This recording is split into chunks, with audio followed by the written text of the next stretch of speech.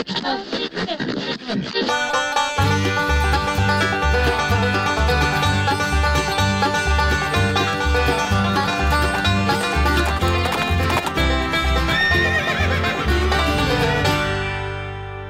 to Reputation Town. Okay, episode 2, and episode 1 is not even public yet, so we're off to a great start. But it also means we haven't had a chance to be canceled yet. I like where this is going. This is great.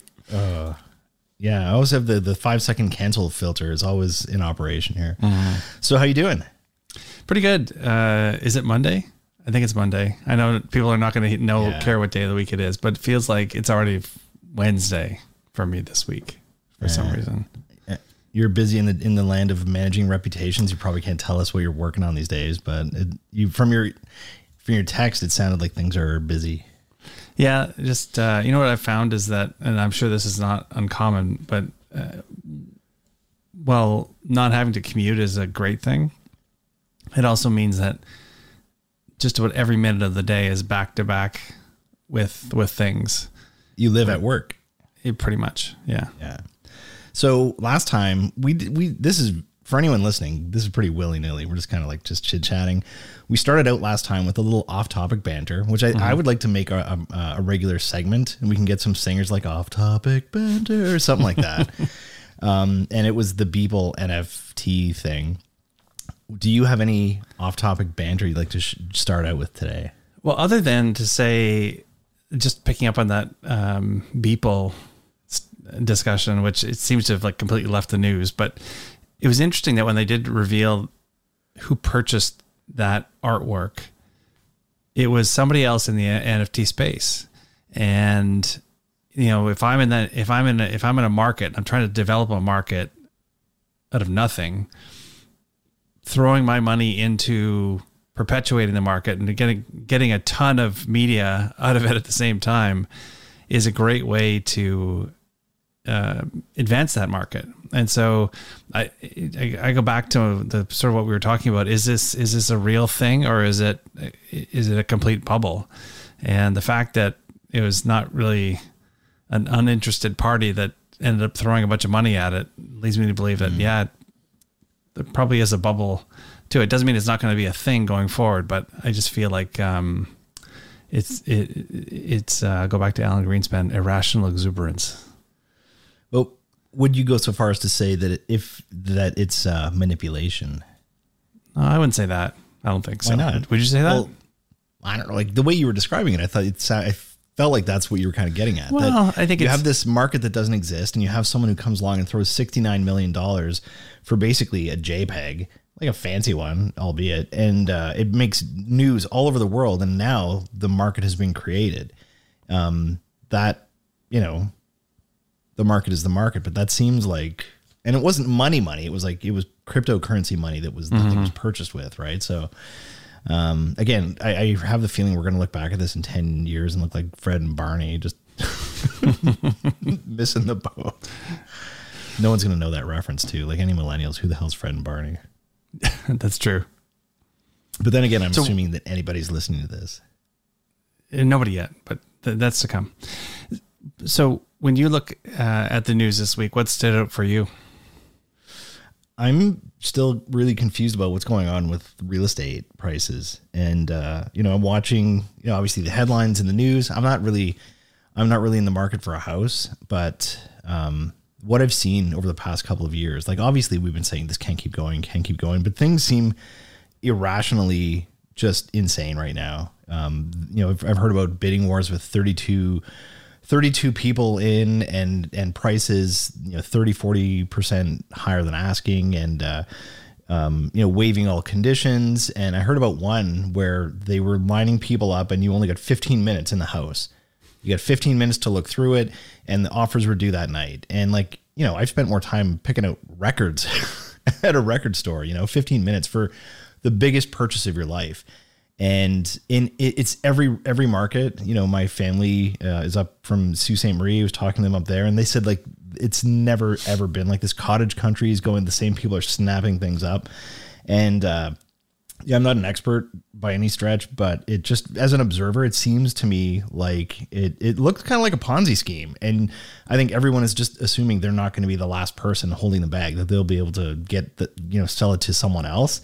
And at what point, does this, if interest rates go up a little bit, this is going to be, or, if some crisis, a recession, like they said that house prices haven't done what they're doing now since right before the the global financial crisis. And that's not good to hear. I see you nodding your head there. Yeah, I agree. Especially when you see it's not just the amount of appreciation, it's the acceleration in prices. Right. It's been frantic. Yeah, it is. And, I know not everyone agrees with him, but David Rosenberg used to be the chief economist at Merrill Lynch here in Toronto, and then actually in New York. He's got his own consultancy now, but he was on the record last week saying that, all of the warning signs that he saw flashing before 2008 are flashing again. Obviously not for the same reasons, but it's really just the market values in the housing market. And then of course, people are using homes as piggy banks and they're borrowing against them. That could have interesting effects on the economy if it is a bubble and it does contract. And then when things go south, everyone's waiting for the government to kind of like bail them out, which is and the interesting thing is, after a pandemic, I'm not sure there's much left in the piggy bank. Well, they just keep making it. Like everyone's just printing new money that doesn't exist. This is true. This is true. And I'm talking out of my ass at this point. I really, I just remember, I'm an English major. What do you expect? But I remember I took economics in high school, and I remember the first day, supply and demand, and you can't print money. That's basically all I remember from that whole course. And the supply and demand thing, I think, holds up. But the other part, governments are printing trillions of dollars, and just this, inflation is just going to be a freight train, I think, down the road, which, if anyone's been able to save any money over the last couple of years, that's going to just erode the hell out of it. Yeah, no, that's a good point.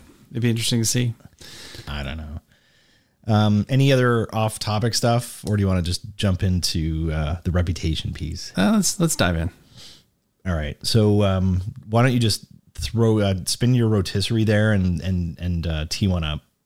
Well, the thing that struck me in this past week was the We charity or We Foundation or whatever it calls itself issue that came up because the Kielburgers are going to be testifying to Parliament about the whole, I guess, calamity of their program they had hoped to run with the federal government, and then of course it led to the organization being really just shut down in Canada. I just find it fascinating to watch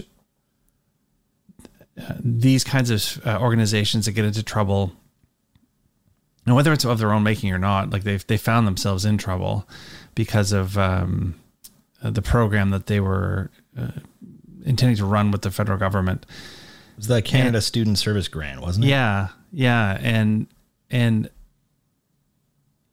the reaction is to fight, and I think I shared with you, one of the things I saw, which was, I don't think it's the organization itself. I think it's like a foundation adjacent to the organization, but it's probably controlled by it. It was doing a social campaign on LinkedIn, and I presume perhaps other places. And I think the headline was, Canada owes the We organization an apology, and I don't know, just to me that is very it's almost a Trumpian response, right? When you're in the mix, you double down and you fight, versus what you normally say is that if you're looking to get out of a difficult situation like that, show some contrition, pivot to a stronger or more stable footing, and you can move forward with rebuilding your reputation or protecting it or whatever the situation is. I just find it interesting that in after 4 years of seeing that play out down in the US, here's an organization here in Canada who's trying the same thing. And I don't know I'm not saying that they are have done anything wrong or anything, obviously, but they're certainly in the midst of a controversy, and finding your way out.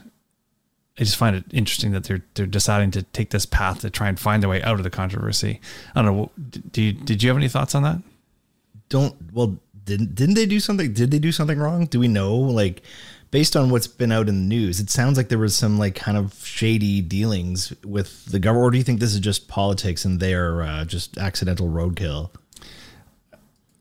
I think it is like probably mostly politics. You know, who knows? Like this, at the end of the day, I think the controversy came down to the fact that I'm not sure there was a real process or what kind of process that was run to select them, how that, squared up with what the government normally does or should do when it comes to deciding who's going to run a program like that. I don't know. Like at the end of the day, they can kind of make up whatever rules they want. I'm not sure if it followed it or not, but I think the challenge is that they were perceived to be as part and parcel of this conflict of interest that the prime minister was alleged to have. And as a result, they sort of got wrapped up in it. So again, does that mean they did something wrong? It's not, maybe one of those things where, wrong place, wrong time, and a different time, a different person, it may not have been an issue. Regardless, I think the fact of the matter is they found themselves in the middle of a problem, and the playbook they're using to get out of it is one that, I don't know, I'm not sure it's been that successful. Oh no, it hasn't. I don't think it's worked at all. And for this is a Canadian scandal. So this is like a, small s scandal like this, for anyone who's listening in the States or abroad, you can search it. Like, it's the We Charity, WE Capital. And there's this conflict of interest in these two brothers, and they've been around for like 25 some years, really successful organization, these massive events at, like Rogers Center, and, tens of thousands of kids, and raising tons of money. And, like rock stars are hanging out with Oprah and stuff like that, and the Obamas. But really, they've really reputationally have hit some really hard times. And yeah, it was interesting to see what they did last week. I'd be interested to know who's giving them counsel, because it seems like one of those things where these guys are, have no insider knowledge about this, but it seems like they're just a little out of touch, and they're looking at what's taking place. They are really angry about their organization being basically gutted, and they're lashing out at the government. They've like burning bridges, like the stuff that they were saying. They show up on, here we are, 12 months into a pandemic, and they can't even get a friggin' Zoom call right. Like the backdrop, the lighting, the framing, like, and someone said maybe they're making it look like that on purpose so they don't look super like stylish and polished. And I'm like, I don't know, man. Like, it just, and they had their lawyer sitting beside them. There's the two brothers plus their lawyer. Just it looks like, I don't know. It doesn't send a good look. And they start just flailing out and attacking the government. And it just, it seems like all the stuff we talk about, empathy, transparency, timeliness, contrition, I think that was the word you used, saw none of that with those individuals. So one of the quotes that I saw from their statement is the following: "This is a political scandal for the government, not We Charity. The government hid behind a children's charity by letting it take the fall for their political decisions." Like, that is that's a bridge that's really burnt, and to be throwing the government under the bus. And what are they thinking is going to happen at this point? Like, that everyone's going to go, oh, great. Okay. And they kind of just reinstate trust. It's a terrible look on the way down. Yeah. I saw one story on the CBC website. This is on Friday afternoon. I was doing some research on this, and one story on CBC's website had 8,450 comments, and they were all negative. Really just like, who do these guys think they are? And just the conflict of interest with the government. So if you talk about reputations, this one seems to be not going very well. I'd be interested. What do you think? Like, was this a foregone conclusion, or do you think that there was something they could have done earlier in this process? Because this has been going on for quite some time. What do you think, if they had a time machine, they could go back and maybe fix this somehow? Well, the relationships that really matter are the ones with their corporate donors. And I didn't actually realize how extensive the organization was in the U.S. They had a number of large U.S. donors where they were doing programs for them in those organizations in the U.S. And, you and I both talked about before, it's no surprise, corporations are often quite, skittish of being in the midst of controversy and are quick to distance themselves from suppliers, or in this case, partners who are in the midst of a controversy. And the things that the We Foundation has done is really not been to try and minimize the debate in public. It was really like very publicly aired right from the beginning. And, if this is one of the situations where you want to think about what are your long-term business goals, and the communications has to be mapped against what am I trying to achieve for the organization in the longer term. Like in short term, there may be some issues. Longer term, what am I trying to get to? And who are the stakeholders that are important to achieve those long-term goals? And then gearing your communications to meet the needs of satisfying those stakeholder needs. In this case, because you have corporate donors, I'd want to manage this to ground as quickly as possible. It was very difficult at the beginning because of it being so wound up in the politics of it, and of course the opposition was using this as a significant I guess weapon in question period and other places. Yeah.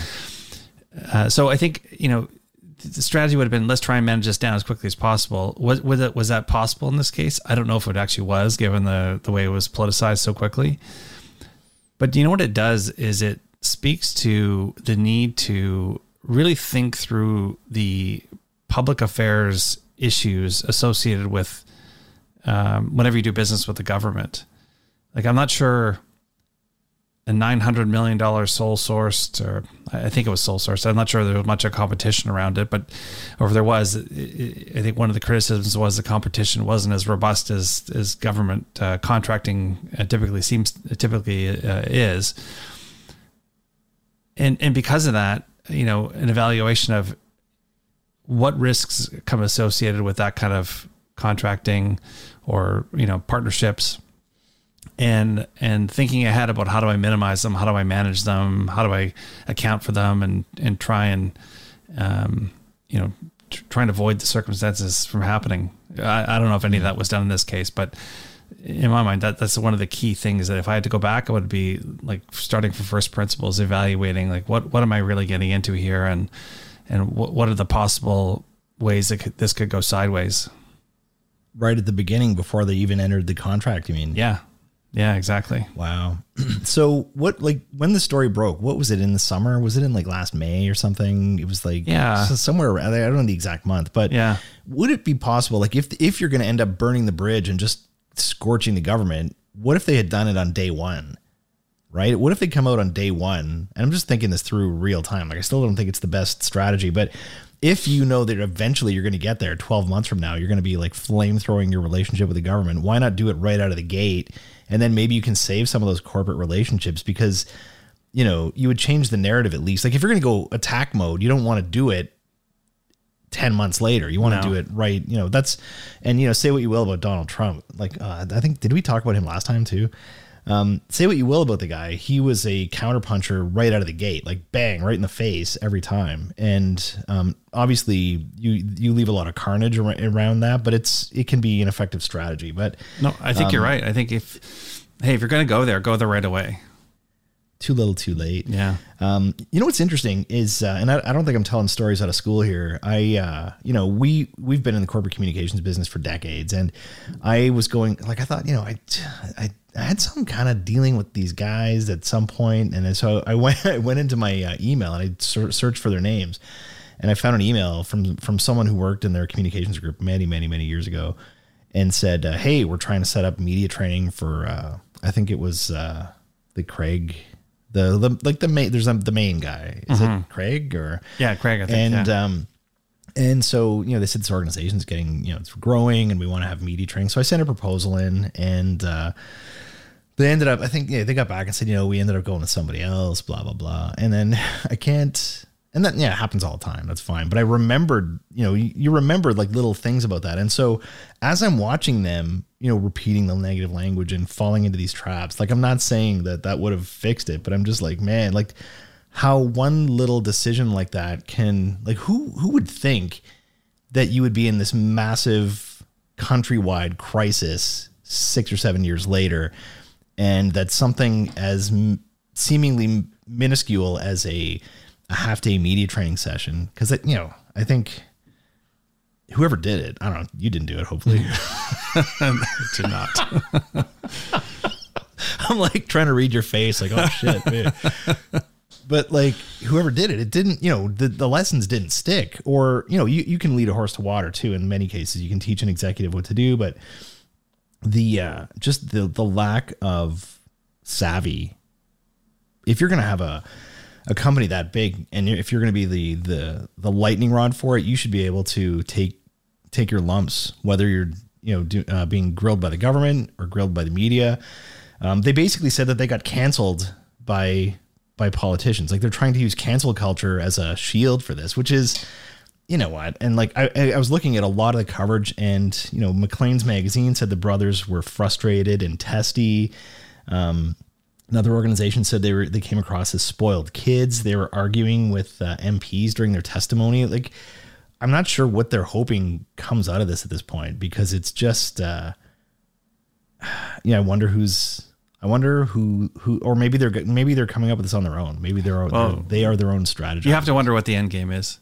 But here's a question for you: is somebody like, I remember Kielburger when he started his, I think he was like 10 or something, or 12. He was a kid. Yeah, he was a kid. And, he was in the limelight with his child labor work. He was trying to promote anti-child labor. Work he was trying to promote. Yeah, the opposite. Yeah, we don't like child labor. Note to self. Yeah. But somebody like that who's in the media right from such a young age and has done all these interviews, and as you point out, is hanging with celebrities. Are they actually media trainable? For sure. Yeah, everybody's media trainable, but like, did anybody? And we're just speculating. Like, I don't know these individuals, but like, just all and that's the point. No one knows these individuals. You're making a decision about their trustworthiness and who they are as people based on the 2-minute clip you see on the news. And that's not fair, but it's been like that for a long time. It's been like that for many decades. And so that's why this stuff is important. There are a lot of people at that level who, I'd look at the dude from Gymshark, Ben Francis, like in his 20s, and this very savvy guy, and I would say, knock on wood, would never put his foot in his mouth like that, would never be lashing out at the government like that. It's just, you have to think in terms of this being a chess match. If that's the move you make, what happens 10 moves down the board? Or do they think like everything is over, so we might as well just like try to take everybody down with us? I don't know, but it's unpleasant to see. And, I don't know, not much about them in the news this week, but it wasn't a good look. You had the lawyer there, like that sends a bad signal. I don't know how much he said, and just the argumentative and the chirpiness and it seemed kind of immature. Yeah, well, I think I would agree. You often see that dynamic of the person and their lawyer going on the news show in the evening, and you always wonder, like, what is the lawyer actually going to do there? Is he going to leap in front of the camera when his client starts saying something that is not on message? I always think. Well, let me ask you this: kind of when you like, even before you hear a word, when you see the lawyer sitting there, what's your first assumption? Well, it shows that there is a level of risk around them, that they're frightened of something, and so they're a little worried, so they got to have the lawyer there. Yeah, just the optics of it weren't great. Is the story done now, or do you think there's going to be another chapter to this? my guess is that given the politics of it, it's gonna rear its head again at some point. Probably around election time. Possibly. When I look at the lessons of that, I think they're like, obviously it's easy to dunk on people who aren't doing a great job, but not every organization is going to find themselves in front of the spotlight to that degree. But the idea of transparency, and when something does go wrong, not necessarily saying, "Oh, I made a mistake," because maybe sometimes you find yourselves in a circumstance where, through no fault of your own, there's something that has caused reputational damages happen. These ideas of transparency, contrition, being seen to do the right thing, those are stable things that you always have to be thinking about, because they're going to, more than often than not, they're going to be the pathway to safety and pathway to protecting your reputation. And this is obviously a situation where we don't see those things, but I think organizations could just be well to keep those in mind. Sounds like the Mr. Rogers approach to communications. One of the other things that occurred to me is because, they're reading all these old emails, like they'd ask a question and then the brothers would answer it a certain way. And then they'd say, well, on this email and such date. And like, if you're on a leadership team of an organization, you have to be really careful, even now, with, never mind your news releases and interviews. It's the emails that you're sending to suppliers and clients and employees. You have to have that filter that, first of all, send your personal stuff through your personal email, send your business stuff through your business email, but then never put anything in an email that you wouldn't want to see on the front page of the internet or on Twitter or, with the government. And not assuming that anyone's doing anything wrong, but like, you really need to be careful in the way that you communicate, because as we've seen, when the shit goes down, people are going to be going into those servers and your emails are going to be on public display, or, WikiLeaks or someone like that is going to grab them. And so you need to communicate that way, just not externally, internally. Like ideally you want to have, you just want to have a nice way of communicating professionally. Even if you have issues with someone, there's a polite way to do it. And I think there's no excuse for the alternative. But, I think in terms of lessons, it would be humility. Like this is one of those stories, it reminds you of Icarus a little bit, flying a little too close to the sun, a little too big, and like nothing can go wrong. And they were the darlings, but it reminds me of like BlackBerry. BlackBerry they dominated the smartphone market, one of the biggest companies, $280 share price. And then they just got complacent. And maybe that's what happened here. They fell asleep at the switch and Apple came and ate their lunch.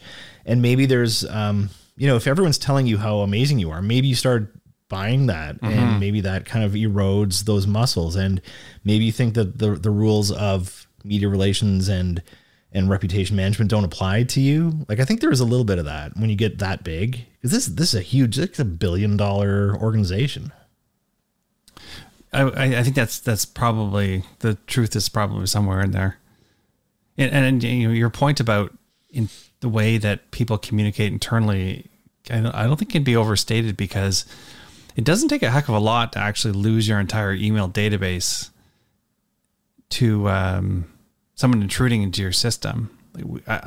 I have one of the other hats I wear for our organization is overseeing IT, and there isn't a day that goes by when there aren't, dozens of attempts to break into the system, get access one way or another.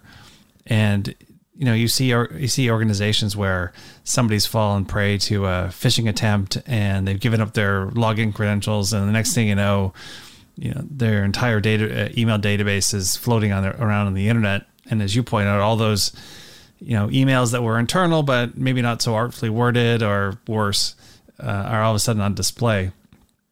And it really, obviously, you want to try and avoid those situations from happening. So you have good policies and procedures, but better yet, let's not have a culture of communication where people feel it's okay to send those things around, because it's you know, you can't discount this from happening, because it has happened to a lot of places. Well, it's a self-inflicted wound, right? Yeah. And the world's hard enough to navigate without you kicking yourself in the head. Pretty much. Okay, what's up next? So it was just a small thing, and I don't know if we want to talk about it a ton, but I found it interesting. You know, there was the story in the news this week about a young woman who was a very successful journalist at Axios in the US. Alexi McCammond was her name. And she got a job as executive, I think it was like executive editor or editor-in-chief of Teen Vogue magazine, which is a Condé Nast publication. And shortly after getting the position, it came out that she had, when she was 10 years ago, when she was 17 years old, had sent a number of tweets that were, you know, under the bright light of today, you know, were racist, or, you know, can be perceived as insensitive or otherwise hurtful. And I think, you know, this was particularly emphasized because of the spate of anti-Asian violence that's happened in the U.S. And so she had to resign, or did resign, from her position at the magazine, and it started a debate about, you know, social media and, you know, should a mistake when someone's young and, you know, says something like this that's obviously unacceptable, that they've, you know, since apologized for, and, you know, have had this great sort of an impressive career since then, should that really just like take away all their opportunity when it comes to light? And as it, not in this case, obviously she'll move on to something else. So in this case, it took away an opportunity. But I found it an interesting debate, because the amount of time people are going to spend on social media is only going to increase, and the amount of people who now obviously grow up with social media as part of their upbringing is just, that's the norm now. I found this discussion interesting because, on one hand, you know, posting racist things isn't appropriate under any circumstances. On the other, you know, is there a path to redemption for people anymore, or are we in a place where any kind of transgression means, you know, you're going to wear that for the rest of your life? And I think this was particularly difficult circumstance, because, and I think Malcolm Gladwell was the one I thought put it best, was, given that it was a young black woman, you know, he put the lens on it that if she were a white person, chances are she would have received more of a second chance than her, because she was black. I don't know if this is going to mean that people are going to change the way they perceive these kinds of mistakes and how they're interpreted, but it certainly is something that organizations will have to wrestle with more and more, because I can't imagine this is going to be the last opportunity or last situation where this happens. I saw Malcolm Gladwell's thread as well. He seemed pretty irritated by the story, and he, you know, had a bunch of questions for the leadership team there, like one after another, and they were very pointed. You know, instead of me summarizing them, just go check them out online. But they were really, really, and obviously he's using his clout and his base to try to get some airtime for the story, and so many interesting elements to it. And, you know, here we are, a couple of white dudes. I tread very lightly on this topic. You know what I mean? You talked earlier about not getting canceled. Maybe it's episode 2. Yeah. Are you the same person that you were when you were 17 years old?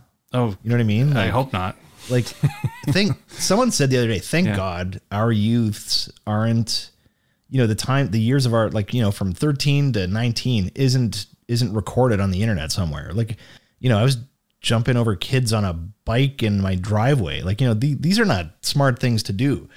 So, you know, on one hand, again, it's, you know, it's a very charged topic, very delicate and obviously very important these days. But like, at what age does it kick in? Like, can something that you say when you're 12 impact your employment when you're an executive at a bank? Like, it's there's so much going wrong with the world right now, and so many things need attention, and a global pandemic, and just all this, just the stress and anxiety and drug overdoses and all that like the woke police thing seems just so frivolous to me. And the people who go out of their ways just to attack other people for something that you said 19 years ago. Like, I think if I could have a magic wand, everybody would just pump the brakes a little bit and look at intention and, judge comments when they're made. You know what I mean? Like, what that magazine that went back years ago and they're trying to cancel John Wayne from some stuff that he said in the 1970s. You know what I mean? Like,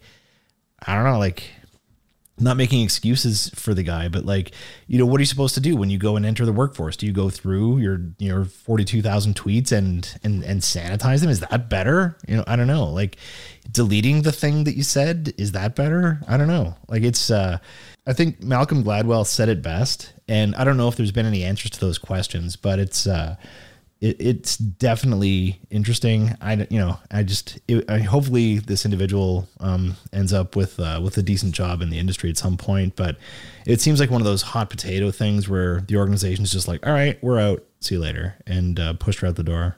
I think that's what it comes down to, is that not every organization has the patience or tolerance to manage a situation like that. So they find it easier just to get out of it. I thought this could have been an opportunity to, use her experience to actually, especially given the wave of violence against Asians or violent incidents against Asians, maybe use this as an opportunity to explore, tolerance and understanding. And, she could have been an ideal person to maybe lead that discussion, but that's not what they chose. So anyway, she was glowingly talked about by so many other journalists in the U.S. that I'm sure she's going to have a bright future ahead of her. But I wonder if this trend of not accepting any risk whatsoever when it comes to this stuff is going to stay the same and accelerate or whatnot. It'll be interesting to watch, and it'll be a challenge for communicators to manage this, because I'm sure it's going to occur again. And I think we had one more we wanted to hit on before we wrap up today. And I can't remember what it was. Huffington Post. Oh, yes. Canada. So this, I guess, goes on the sort of broader status of the media in Canada. But, the Huffington Post announced, or I guess BuzzFeed, which bought the Huffington Post as a whole entire corporate entity, announced that it was closing down the Huffington Post in Canada. And, Canada's already a pretty small media market as it is. Concentration is something that people often refer to as being not increasing. It is a problem in Canada. The media market's highly concentrated. But here's another example of an acquisition which doesn't lead to more journalism. It leads to less. It was a sign of the times and a sign of the ongoing decline of journalism overall, given the what we've seen over the past decade or more. I don't know, what were your thoughts on it? Well, on one hand, yeah, there's been a ton of media jobs lost in the last 2 or 3 months alone. You saw Bell Canada with the atrocious timing of firing hundreds of workers right after their Bell Let's Talk, their big hashtag day. I think it was 2 days later that they just canned all these journalists. Like, just, are you like, who, like, are you, come on, are you kidding me? Like, who's in this room that doesn't say, like, we might want to revisit the timing a little bit, guys. I think Rogers let a bunch of people go. I just saw that 2 newspapers, I forget which one, something like St. Catharines or something. They're getting rid of their newsrooms. So they're going to be like basically virtual newspapers, which, you wonder how well you can do your job when you don't have a hub of your people to work with. And so then the Huffington Post. So just a little bit of history here. So it was founded in 2005 by obviously Arianna Huffington and a guy named Jonah Peretti, who is BuzzFeed's chief executive officer right now, and Andrew Breitbart, who has I saw the other day, just passed away. I didn't know he was not around anymore. But anyway, very controversial name. They're the ones who started it. They sold it to AOL in 2011 for, do you remember how much it was? I don't. $315 million. And then Verizon took over in 2015 when they bought AOL. And so BuzzFeed recently acquired Huffington Post from Verizon, and less than a month later, they pull this move. And the guy who did it was Jonah Peretti. So he's actually one of the founders. And so it was interesting to see that thread that he's been kind of there all along. And on one hand, you have the hit to journalism, which is not great. Less journalists, I think, is always a bad thing. If you look through the eyes of just the public and why are journalists there and what's their job? The thing that I found even worse than that was how it was done. And so my understanding is that, I'm not laughing. Like, I can't believe that they did this, but they let everybody know basically in real time. They said they had a staff meeting. It was on like Zoom or Skype or whatever. And the password was "spring is here." Do you remember hearing that? I did. Yeah. It's like happy little, password. And so people are in the meeting and they're basically, the website goes dark so that anyone who goes to it says, we're basically shutting her down. You can see our archived articles, and the staff's finding out in real time. And basically some people lost their jobs. Some people did not. The ones who didn't, the way they found out was that Jonah Peretti apparently says to them, if you don't get an email from us by 1 p.m., your job is safe. Which is like, hey Siri, how do you handle an HR situation, right? Like, I think that would be better advice than this. And so it ends up in, I saw I just activated my phone. Siri's actually telling me how to manage an HR crisis. It's, you and I have worked on a number of things over the years together where, there's the one we did in the States, like that'll be 10 years ago this year. And the media is a big piece. The employees are a bigger piece, and the employees need to be told first. They need to be treated with compassion and empathy. Like, look, business is business. Sometimes things go sideways and you need to wind down operations or whatever, but you should always treat your employees like gold.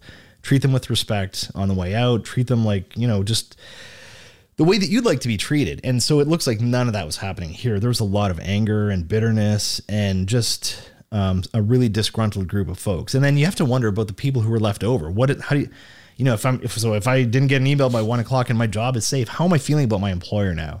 So this is 2 thumbs down, because the hit to journalism and the terrible way that it was communicated, and just a black mark in terms of journalism and HR. I can't imagine having gone worse. No, well said. And in the middle of a pandemic also, you know what I mean? Shameful, just shameful the way that was done. Well, no, you're exactly right. And it's obviously it's hard to do any kind of layoffs or, structural changes to an organization in the middle of a pandemic, because everyone's working remotely and you can't talk to anyone face to face. It's all got to be over a Zoom call. But to your point, can you say you treat people with compassion? Can you say, even on the way out, like you mentioned the thing we worked on in the US. One of the things I recall about that is that the people, despite the fact that many of them were part-time workers and single moms, they actually were appreciative of the company. The company tried to do everything they could to save their jobs. And they treated them with respect. And even on the way out, the people were disappointed and sad, but it wasn't, there wasn't a lot of acrimony or recrimination. It was really interesting to see how, an employer like that who treats people with respect, how they're seen in the worst possible moment, right? When they have to let them go. And obviously this isn't what happened in this case. And unfortunately, I think it's all too common, especially in larger organizations. It seems like you hear stories like this in the news, at least a few times a year, where you think, wow, who was leading that effort? Because that certainly isn't the best practice. We should try to get somebody from there on here one of these weeks. That would be interesting. Yeah. Let's do that. Just to like say, what was it like on the inside, and hopefully they've received their severance by that time, and they can say basically whatever they want. Yeah. But these types of transactions are a reflection of leadership, and the one you were talking about in Toledo, that was the leadership team went out of their way to say, like, we value these people and we want to, it's an unfortunate, it was after the global financial crisis, and they were, they were losing a lot of money, and they had to make this tough decision, but they treated people well and they communicated with them. The employees found out from their manager during a meeting, and they answered all their questions and said, here's what we're going to do. And these journalists found out in the middle of their workday, and like they said, okay, as of now, you don't have a job anymore. And everyone else who's thinking they got fired, they're waiting for that magic email to come through. So, it's not a cool way to handle that. Yeah. We should try to rustle up a guest for next time. What do you think? I think we should do that. Okay, we'll chat about that by text. Yeah. So we called this thing Reputation Town. We tossed around a bunch of different names. What do you want to call this? I don't know if you want to talk about any of the ones that didn't make it, but we came up with that, and the kind of funny music at the beginning. We want to make kind of like a fun place that people could come and visit and hang out, and hopefully join the conversation. Like, if anyone has strong feelings about any of these episodes, give us a shout. We'll bring you on. Like, we'll just kind of chop some of these ideas around. But if we had to come up with a title, like, if this were an actual town, Reputation Town, who do you want to be? What do you want your role to be here? That's a good question. I'll be the... Are you the mayor? Are you the mayor of Reputation Town? Sure. I'll be the mayor. I think, as I think I alluded to before, I think you should be the sheriff. The sheriff. I don't know. I think I'd be the guys who goes around watering the plants. With the big truck full of water. That'd be me. I don't even know what you call that guy. The gardener in chief. I don't know. But no, I love, this is great. It's an opportunity. We haven't been able to chat that much because we've both been super busy, but this is the structured time for us to get together and talk about this stuff. It's been fun. So if anyone has any ideas about topics they'd like us to look at, or if you want, if there's someone you think you'd like to have on the show, send us a note. We're available online, Twitter. You can email. Anything else you want to mention before we wrap it up this week? No, that's great. Let's put it in the books, and we'll come back for the episode 3 with something new and maybe a guest. See you next time, buddy. See ya.